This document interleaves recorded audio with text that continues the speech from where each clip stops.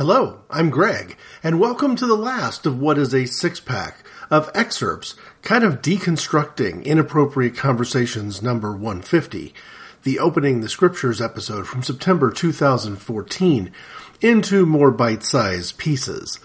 And this one will wrap it up. Two interesting things about it, kind of one from the beginning of this last excerpt and one from the end. At the beginning of the excerpt, to me, it's about Peter. So if Part 5 looked at the Apostle Paul and his story, Part 6 was supposed to look at Peter. And instead, I elected to skip it and focus on a few other things, because at the time Inappropriate Conversations number 150 had come out, it wasn't really a whole year or thereabouts back to Inappropriate Conversations number 131, where I had covered some of the exact same material. And even though I've mentioned throughout this particular episode that there would be some callbacks, I'd make references to scripture that I'd referred to before, either on past podcast episodes or on the blog page. The landing page called Christianity at inappropriateconversations.org has an essay that uses some of the same passages that I shared right at the beginning of Inappropriate Conversations 150.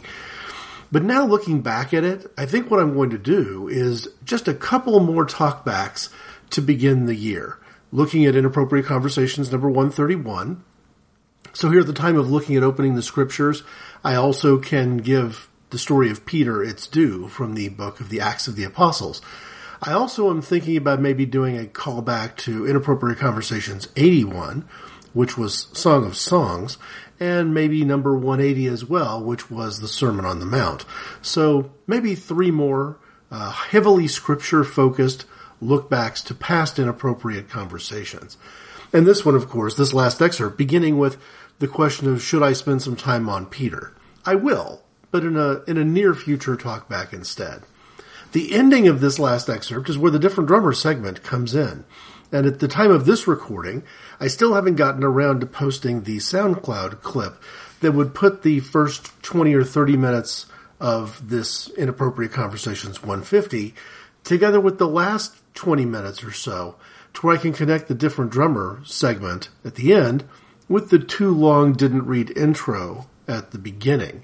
For me, this episode finishes, and the podcast itself from all those years ago finished with a focus on the Different Drummer, and that Different Drummer is Nicole Villacrez. One last note before we get into this last piece of the podcast is that I'm really genuinely surprised. At the day that I'm recording this, the Academy Awards have been announced. And for Best Documentary Feature, the 2019 broadcast of the Academy Awards will not include as a nominee Won't You Be My Neighbor, the documentary about Fred Rogers, directed by the same director who did 20 Feet from Stardom. I mentioned this documentary and sort of predicted that it was probably going to have a nice awards season when I recorded an Inappropriate Conversations show live from New Orleans at Pride 48 in 2018. I do know that I will be at Pride 48 in 2019, also in New Orleans, also at the New Orleans Superdome. Too soon to say yet whether I will be recording a podcast. If I do, will it be Inappropriate Conversations? Will it be Walk the Earth? Don't know. Will I have a guest? I don't know. But if you look back to the most recent episode from a Pride 48 event, you'll find me sharing the microphone with our Different Drummer this week, Nicole Villacrez. Thanks for listening.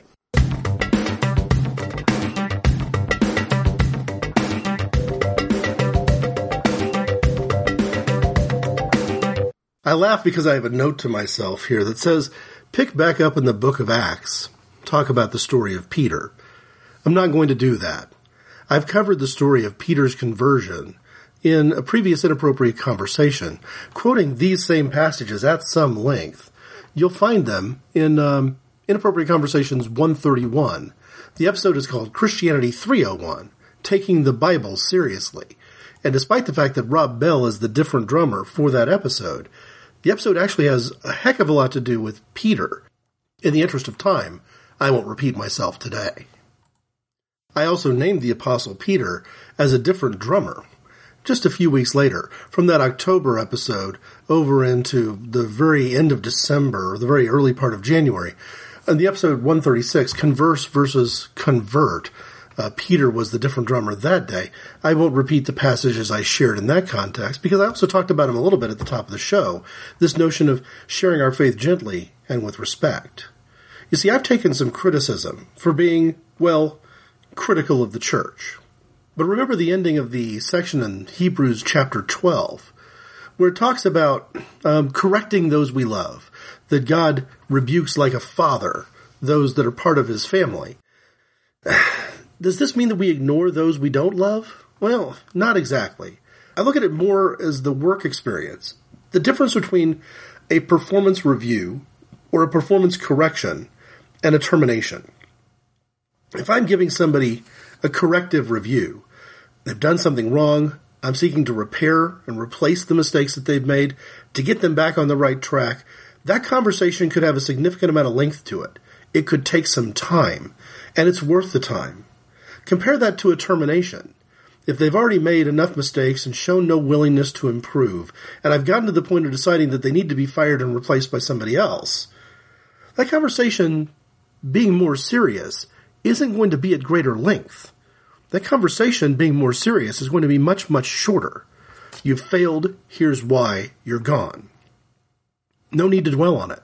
At that point, there's no longer hope of improvement or reconciliation. So from that perspective, if I seem to spend a lot more time looking at the church and criticizing the church and calling on the church to improve, if I keep trying to make sure that the church makes the same turn of Saul to Paul, for example, it's not because I don't care. It's actually because I do. The worst thing of all, though, is this notion of being lukewarm. Revelations chapter 3, verses 14 to 22 puts it this way. To the angel of the church in Laodicea, write, "This is the message from the Amen, the faithful and true witness, who is the origin of all that God has created. I know what you have done. I know that you are neither cold nor hot. How I wish you were either one or the other. But because you are lukewarm, neither cold nor hot, I am going to spit you out of my mouth. You say, I am rich and well off, I have all I need. But you do not know how miserable and pitiful you are. You are poor, naked, and blind. I advise you then to buy gold from me, pure gold, in order to be rich. Buy also white clothing to dress yourself and cover up your shameful nakedness. Buy also some ointment and put it on your eyes so that you may see. I rebuke and punish all whom I love. Be in earnest then and turn from your sins. Listen, I stand at the door and knock. If anyone hears my voice and open the door, I will come into their house and eat with them, and they will eat with me. To those who win the victory, I will give the right to sit beside me on my throne, just as I have been victorious and now sit by my Father on his throne. If you have ears, then listen to what the Spirit says to the churches." What does Jesus mean by rebuking? Did Jesus in fact set the example of turning critically to the church? Absolutely. The Pharisees we are dealing with today need to hear the same thing Jesus shared with the Pharisees of his age. In Matthew chapter 23, it's recorded, starting with verse 1.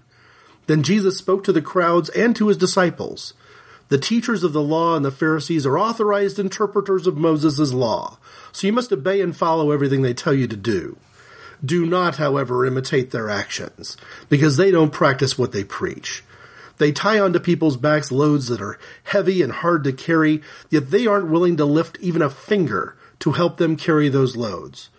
They do everything so that people will see them. Look at the straps of scripture verses on them, which they wear on their foreheads and arms, and notice how large they are. Notice also how long their tassels are on their cloaks.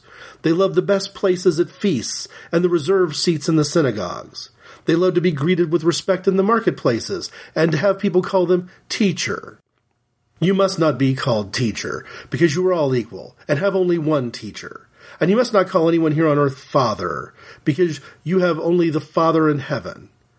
Nor should you be called leader, because your one and only leader is the Messiah. The greatest among you must be your servant.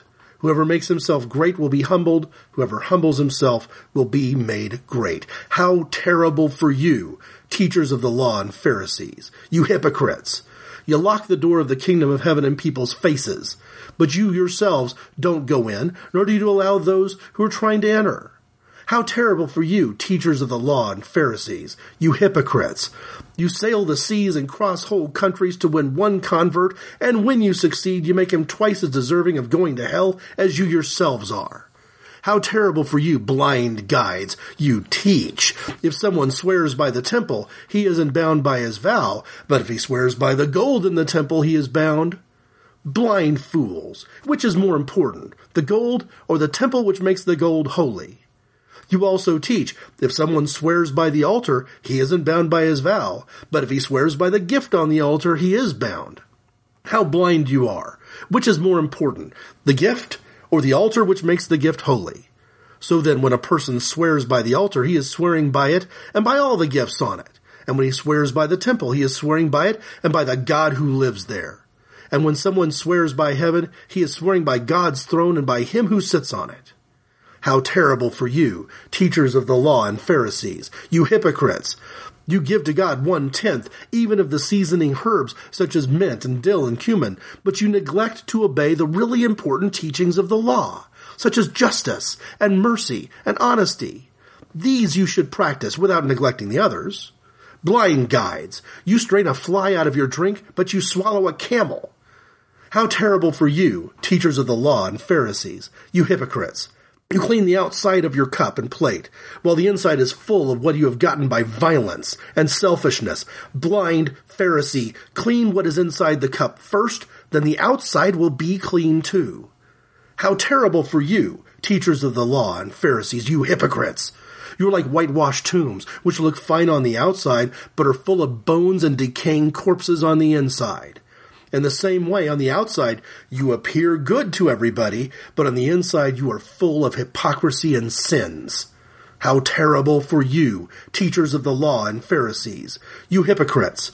You make fine tombs for the prophets and decorate the monuments of those who lived good lives. And you claim that if you had lived during the time of your ancestors, you would not have done what they did and killed the prophets. So you actually admit that you are descendants of those who murdered the prophets. Go on then, finish up what your ancestors started. You snakes, children of snakes, how do you expect to escape from being condemned to hell? And so I tell you that I will send you prophets and wise men and teachers. You will kill some of them, crucify others, and whip others in the synagogues and chase them from town to town. As a result, the punishment for the murder of all the innocent people will fall on you. From the murder of innocent Abel to the murder of Zachariah, son of Berechiah, whom you murdered between the temple and the altar. I tell you indeed, the punishment for all these murders will fall on the people of this day. Jerusalem, Jerusalem, you kill the prophets and stone the messengers God has sent you. How many times I wanted to put you in my arms, to put my arms all around your people, just as a hen gathers her chicks under her wings, but you would not let me. And so your temple will be abandoned and empty. From now on, I tell you, you will never see me again until you say, God bless him who comes in the name of the Lord. So Jesus, often, one of the criticisms you have of the sort of notion that the commandments call us to love is people who fear that this is a soft gospel. This is an easy gospel. It's too light. It's too easy. That, that Jesus had his moments of anger. Didn't he turn over money changers' tables at the temples? Yes. Jesus directed his anger for those who try to turn relationship with God into a profit-making machine. I'm looking at you, Trinity Broadcasting Network, and other elements of Christian TV. I'm looking at you, prosperity gospel teachers like T.D. Jakes and others. What are you doing? You're the money changers that Jesus would have thrown out of the temple at the end of the cord of a whip, for crying out loud. So yes, there is an angry Jesus that appears in the Bible. His anger is directed toward those in positions of political power who wrap themselves up in self-righteous religiosity and have the audacity to heap the burden of inequity and injustice upon his people. Jesus would have a lot of things to say to the religious right, and if the religious right would like to read them in advance, so as not to be stuck with the burden of hearing them from his very voice, they should read Matthew chapter 23. There's a lot written there that is frankly directed at them. So what about the rest of the story? It doesn't make sense to me to spend this much time sharing from the New Testament in particular and talking about the gospel message and not get all the way to the good news. Plus, this good news ends with a calling. My belief is that Jesus, through his crucifixion and his death on the cross and later resurrection, fulfilled all the law. What does Jesus have to say about it? And how did Jesus reveal himself? I'm going to choose to look at Matthew chapter 28 because Luke chapter 24 is a section that I shared just a few episodes ago in the Inappropriate Conversation show called The Idea of Christ, number 146. Instead, here's Matthew's Gospel, chapter 28. After the Sabbath, as Sunday morning was dawning, Mary Magdalene and the other Mary went to look at the tomb.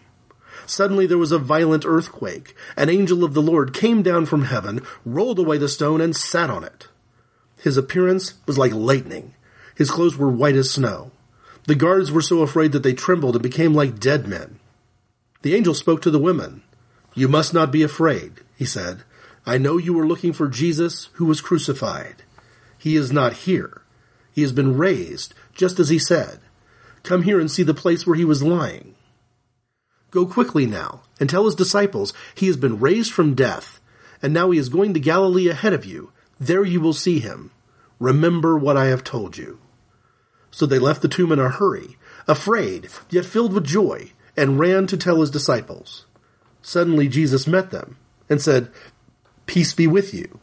They came up to him, took hold of his feet, and worshipped him. "Do not be afraid," Jesus said to them. "Go and tell my brothers to go to Galilee, and there they will see me." While the women went on their way, some of the soldiers guarding the tomb went back to the city and told the chief priests everything that had happened. The chief priests met with the elders and made their plan. They gave a large sum of money to the soldiers and said, "You are to say that his disciples came during the night and stole his body while you were asleep. And if the governor should hear of this, we will convince him that you are innocent and you will have nothing to worry about." The guards took the money and did what they were told to do. And so that is the report that spread around by the Jews to this very day. The 11 disciples went to the hill in Galilee where Jesus had told them to go. When he saw them, they worshipped him, even though some of them doubted. Jesus drew near and said to them, "I have been given all authority in heaven and on earth.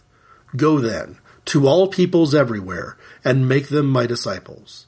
Baptize them in the name of the Father, the Son, and the Holy Spirit, and teach them to obey everything I have commanded you. And I will be with you always, to the end of the age." Go then. Doesn't it seem that many Christians today are unwilling to go anywhere? You set up a shingle, you put your meeting times for worship, you unlock the doors for most people but not all, and you expect them to show up. But what Jesus told his disciples to do, what he told his church to do, was not to sit and wait, but to go and do. The last passage I'll share in this long, Bible-filled Inappropriate Conversations episode is just a reminder of who we're supposed to go see. Because again, even if I were to convince some churches to leave their church walls and to go out and interact with other people, my guess is that there are some corners of society they wouldn't go into. Corners of society where they have decided that those people are unworthy. They fall outside of, say, planks in the Republican Party's platform, and therefore they are not the kind of people we want to be sharing this important, powerful piece of information with. It raises the question, the obvious question, about Jesus and sinners. There are numerous examples across all the Gospels, so many that there's no way it would make sense for me to try to outline them all. I hope I've demonstrated to anybody who's not familiar with the Bible that passage after passage after passage of parallels can be found. I would have no trouble rattling off 5 or 6 examples of Jesus interacting with sinners, being criticized for it, and having an answer to his critics. Just like I had more than one example of Jesus declaring that the Roman centurion had more faith than everybody in Israel. This is not unusual for the Bible, where you have, for one thing, 4 Gospels that present eyewitness accounts. No, I'm going to answer the question with just one. Mark chapter 2, verses 13 through 17. Jesus went back again to the shore of Lake Galilee. A crowd came to him, and he started teaching them. As he walked along, he saw a tax collector, Levi, son of Alphaeus, sitting in his office. And Jesus said to him, "Follow me." Levi got up and followed him. Later on, Jesus was having a meal in Levi's house. A large number of tax collectors and other outcasts following Jesus, and many of them joined him and his disciples at the table. Some teachers of the law, who were Pharisees, saw that Jesus was eating with these outcasts and tax collectors, so they asked his disciples, "Why does he eat with such people?" Jesus heard them and answered, "People who are well do not need a doctor, but only those who are sick. I have come not to call respectable people, but outcasts." The story of the Good Samaritan comes to mind. Who are our neighbors, and how are we supposed to love them? Or the question I've asked churches as I've visited churches for the Walk the Earth podcast is, which neighbors in your congregation am I not allowed to love? I want to love my neighbor as I love myself. That includes people that some churches simply don't have time for. So the last word we hear in Matthew's Gospel is essentially a go and do likewise, much like the ending to the parable of the Good Samaritan. And it raises the question, who should go and do likewise? I mentioned earlier, we can't trust this to someone who's going to act on our behalf, a deacon, an elder, a pastor, a priest. No. Ordinary people is who Jesus is telling to go and do likewise. The voice of any believer will suffice. And my inspiration for picking the different drummer this week comes right from this moment. Regular, everyday Christian people coming to terms with the idea that they don't just get to hide behind the prejudice of Christian religious tradition and leave out some neighbors, trusting that the Lord will forgive them because the pastor, the priest, the pope told them so. Our different drummer is Nicole Villacrez. I've had conversations on Facebook with, my Christian uncle who doesn't understand where I'm coming from with this, and, we're cordial. And You're so much more accepting than I am. Well, these are my people, I know. And what I love is Pride 48 is my people too. So I can love my groups of people, and understand where they're coming from and know that when I'm with a Christian who believes the way I used to believe, I have to be patient with them and I have to share my point of view. Go, what? We don't hold that against you, Nicole. You've evolved. You're so cute. Well, we all have to come from somewhere, right? Everybody has to come to things in their own time. You can't force anything on anyone. You can't force someone to believe something that they either choose not to or just don't. Right. You can't force someone to change a belief system they have. Everyone has to come to everything in your own time, and you've just come to it faster than some others. Sure. And some people will never get to that point. Well, I'm really, I got to say thank you to everybody and the folks I met at Pride 48 2 years ago who were just so kind to me and so accepting of me as a Christian, and non-judgmental. And it was those kinds of attitudes and your attitude and TJ's attitude and the Divine Miss L's attitudes, that made me go, I got to get back to the book. Me and the book got to get together and talk about some of this because it doesn't work with the Holy Spirit inside of me. Holy Spirit is ringing true in people who I've been taught don't have any truth. It's like, oh, wow. So I'm responsible before God for what I believe. I don't get to point to a pastor or to a book and say, well, they told me, no, I am responsible for my beliefs before God. Small town quirks and coolness, yeah. We're sending you a warm greetings from nowhere. Two best friends with a lot to say about small town life in the USA. Christina and Nicole got gossip to share, and they're sending every one of you greetings from nowhere.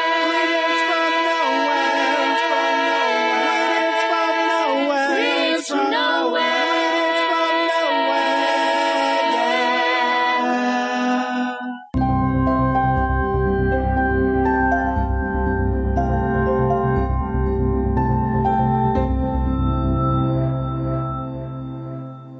I'm hopeful that Nicole Villacrez will be a familiar name.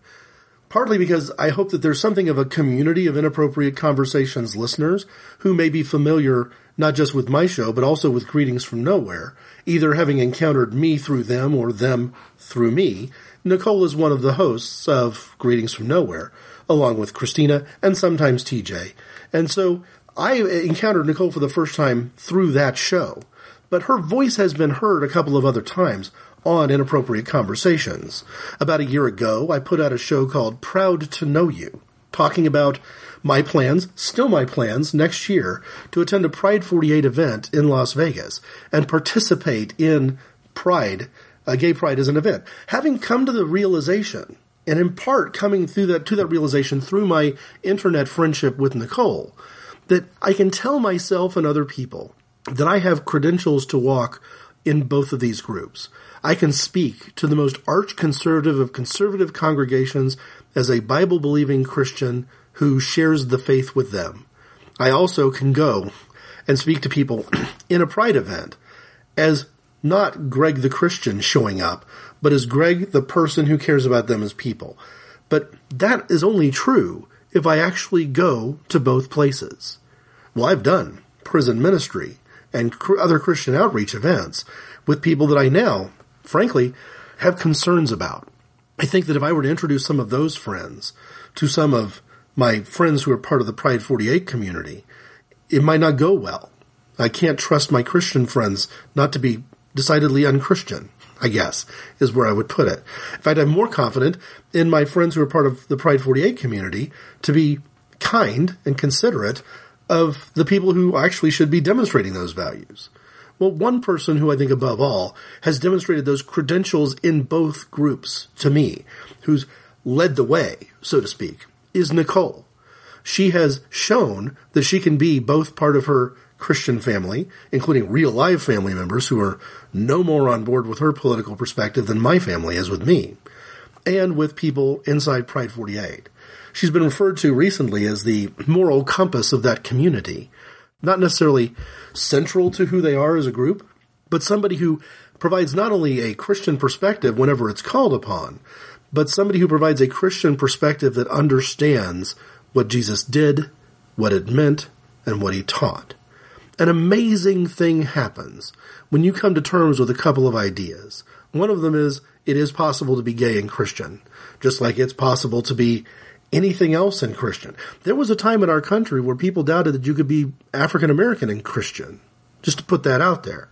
So I get a lot of criticism whenever I make a connection between gay rights and the rights of other minority groups, but this isn't even trying to make that connection. It's just making a sheer statement of fact that there was a time when people believed that other people, based on their race, had no souls. And there are probably people in the church today who believe that people, because of their sexual orientation, either have no souls or clearly have lost them. Nicole provides a different perspective for both groups, being available for people. When I reached out to her earlier this year to say, the church I'm attending may be getting closer to wanting to work an adult Sunday school curriculum related to some of the questions about homosexuality and Christianity, did she have resources? She wasn't the only person I reached out to, but she was the first person to speak, and her resources were absolutely the best. She's somebody who's walked this walk, who's gone on this journey, and has found a way to share the benefits of what she's learned, both within the gay community, which is why this moral compass conversation came up around Pride 48 events, but also with the Christian community. Maybe not as directly as you might imagine, because that's a difficult nut to crack. That's a place where I think you often get more calls for credentials there than you'd expect when you compare the early church and the model that was set there. But certainly for me, she's been an asset, she's been a resource, she's been an inspiration. And I know that she has said, from time to time, the same thing back about me, and I deeply appreciate that. In fact, here's probably the best way of describing the mutual admiration is from her blog at nsv.com.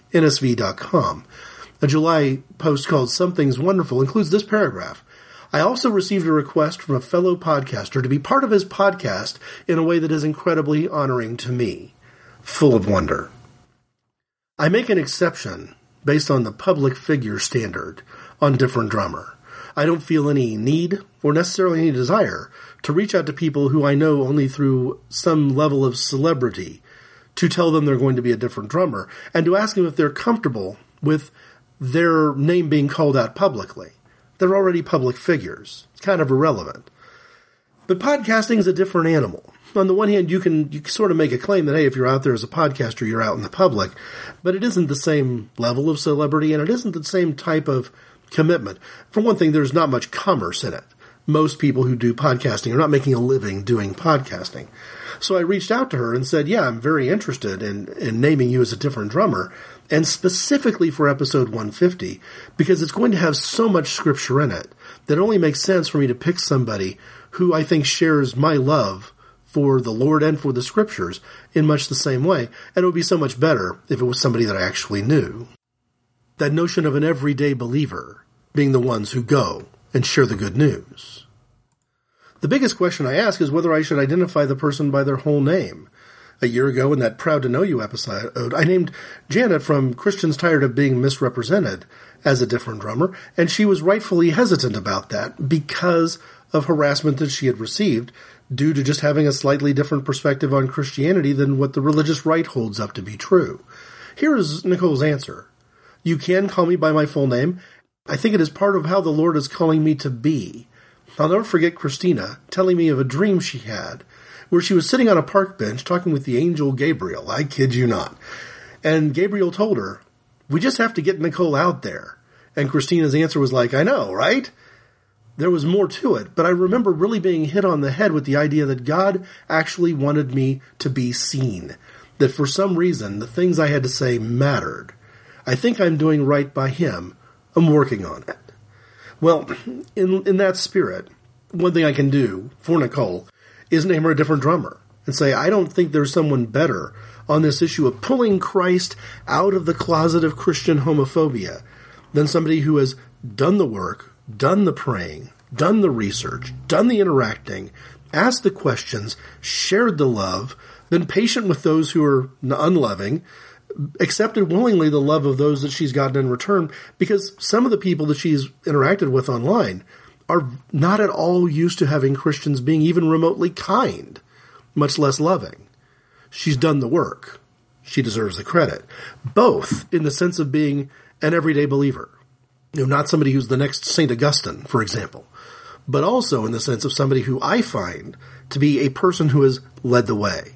When I hit this moment in my walk of finding Greetings from Nowhere as a podcast, I had mentally gotten to the place of understanding what the Bible said and what Jesus wanted me to do in relation to gay people of all sorts, gay Christians, but also gay people who are so far away from Christianity it's not even a conversation point, and allies who are, perhaps because of the way the church has acted, so far away from Christianity that's a non-starter. But that moment of interaction was, to me, it was all intellectual. It was all head. Getting that to move fully and completely from a head knowledge to a heart knowledge, it required the leadership of others. It required an example that I'm not sure I had prior to listening to some of the folks in the Pride 48 community, in particular, that community's moral compass, Nicole Villacrez.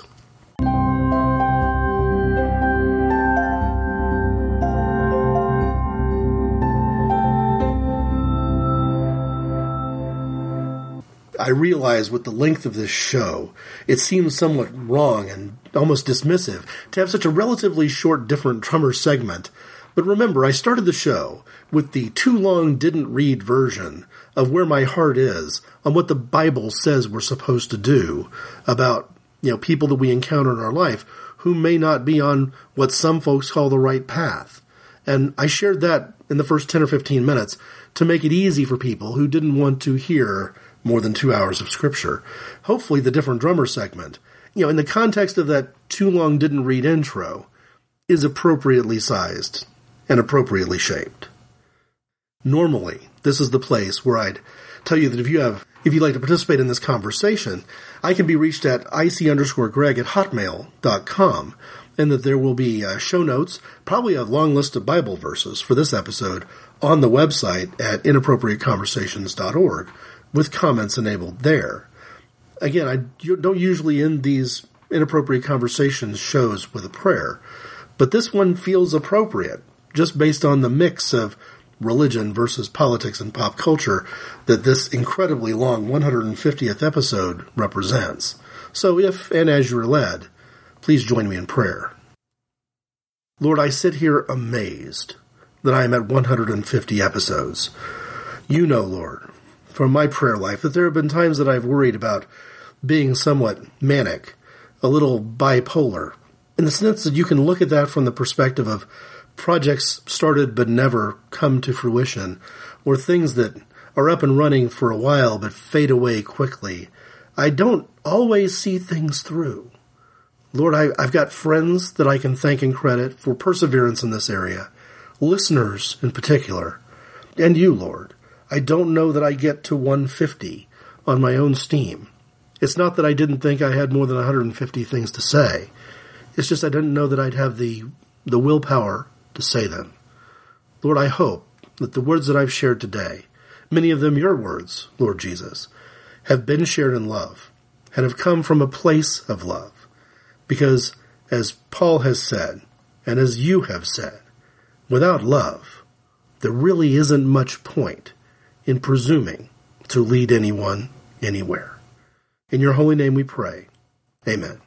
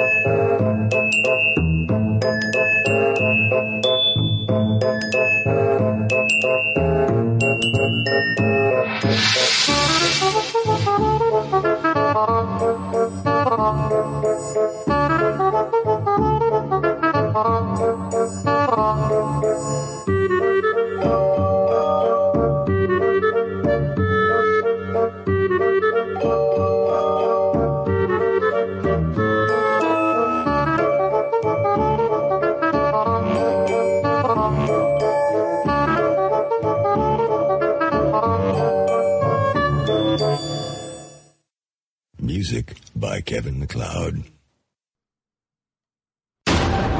This show is part of the Pride 48 network. Find more shows over at pride48.com.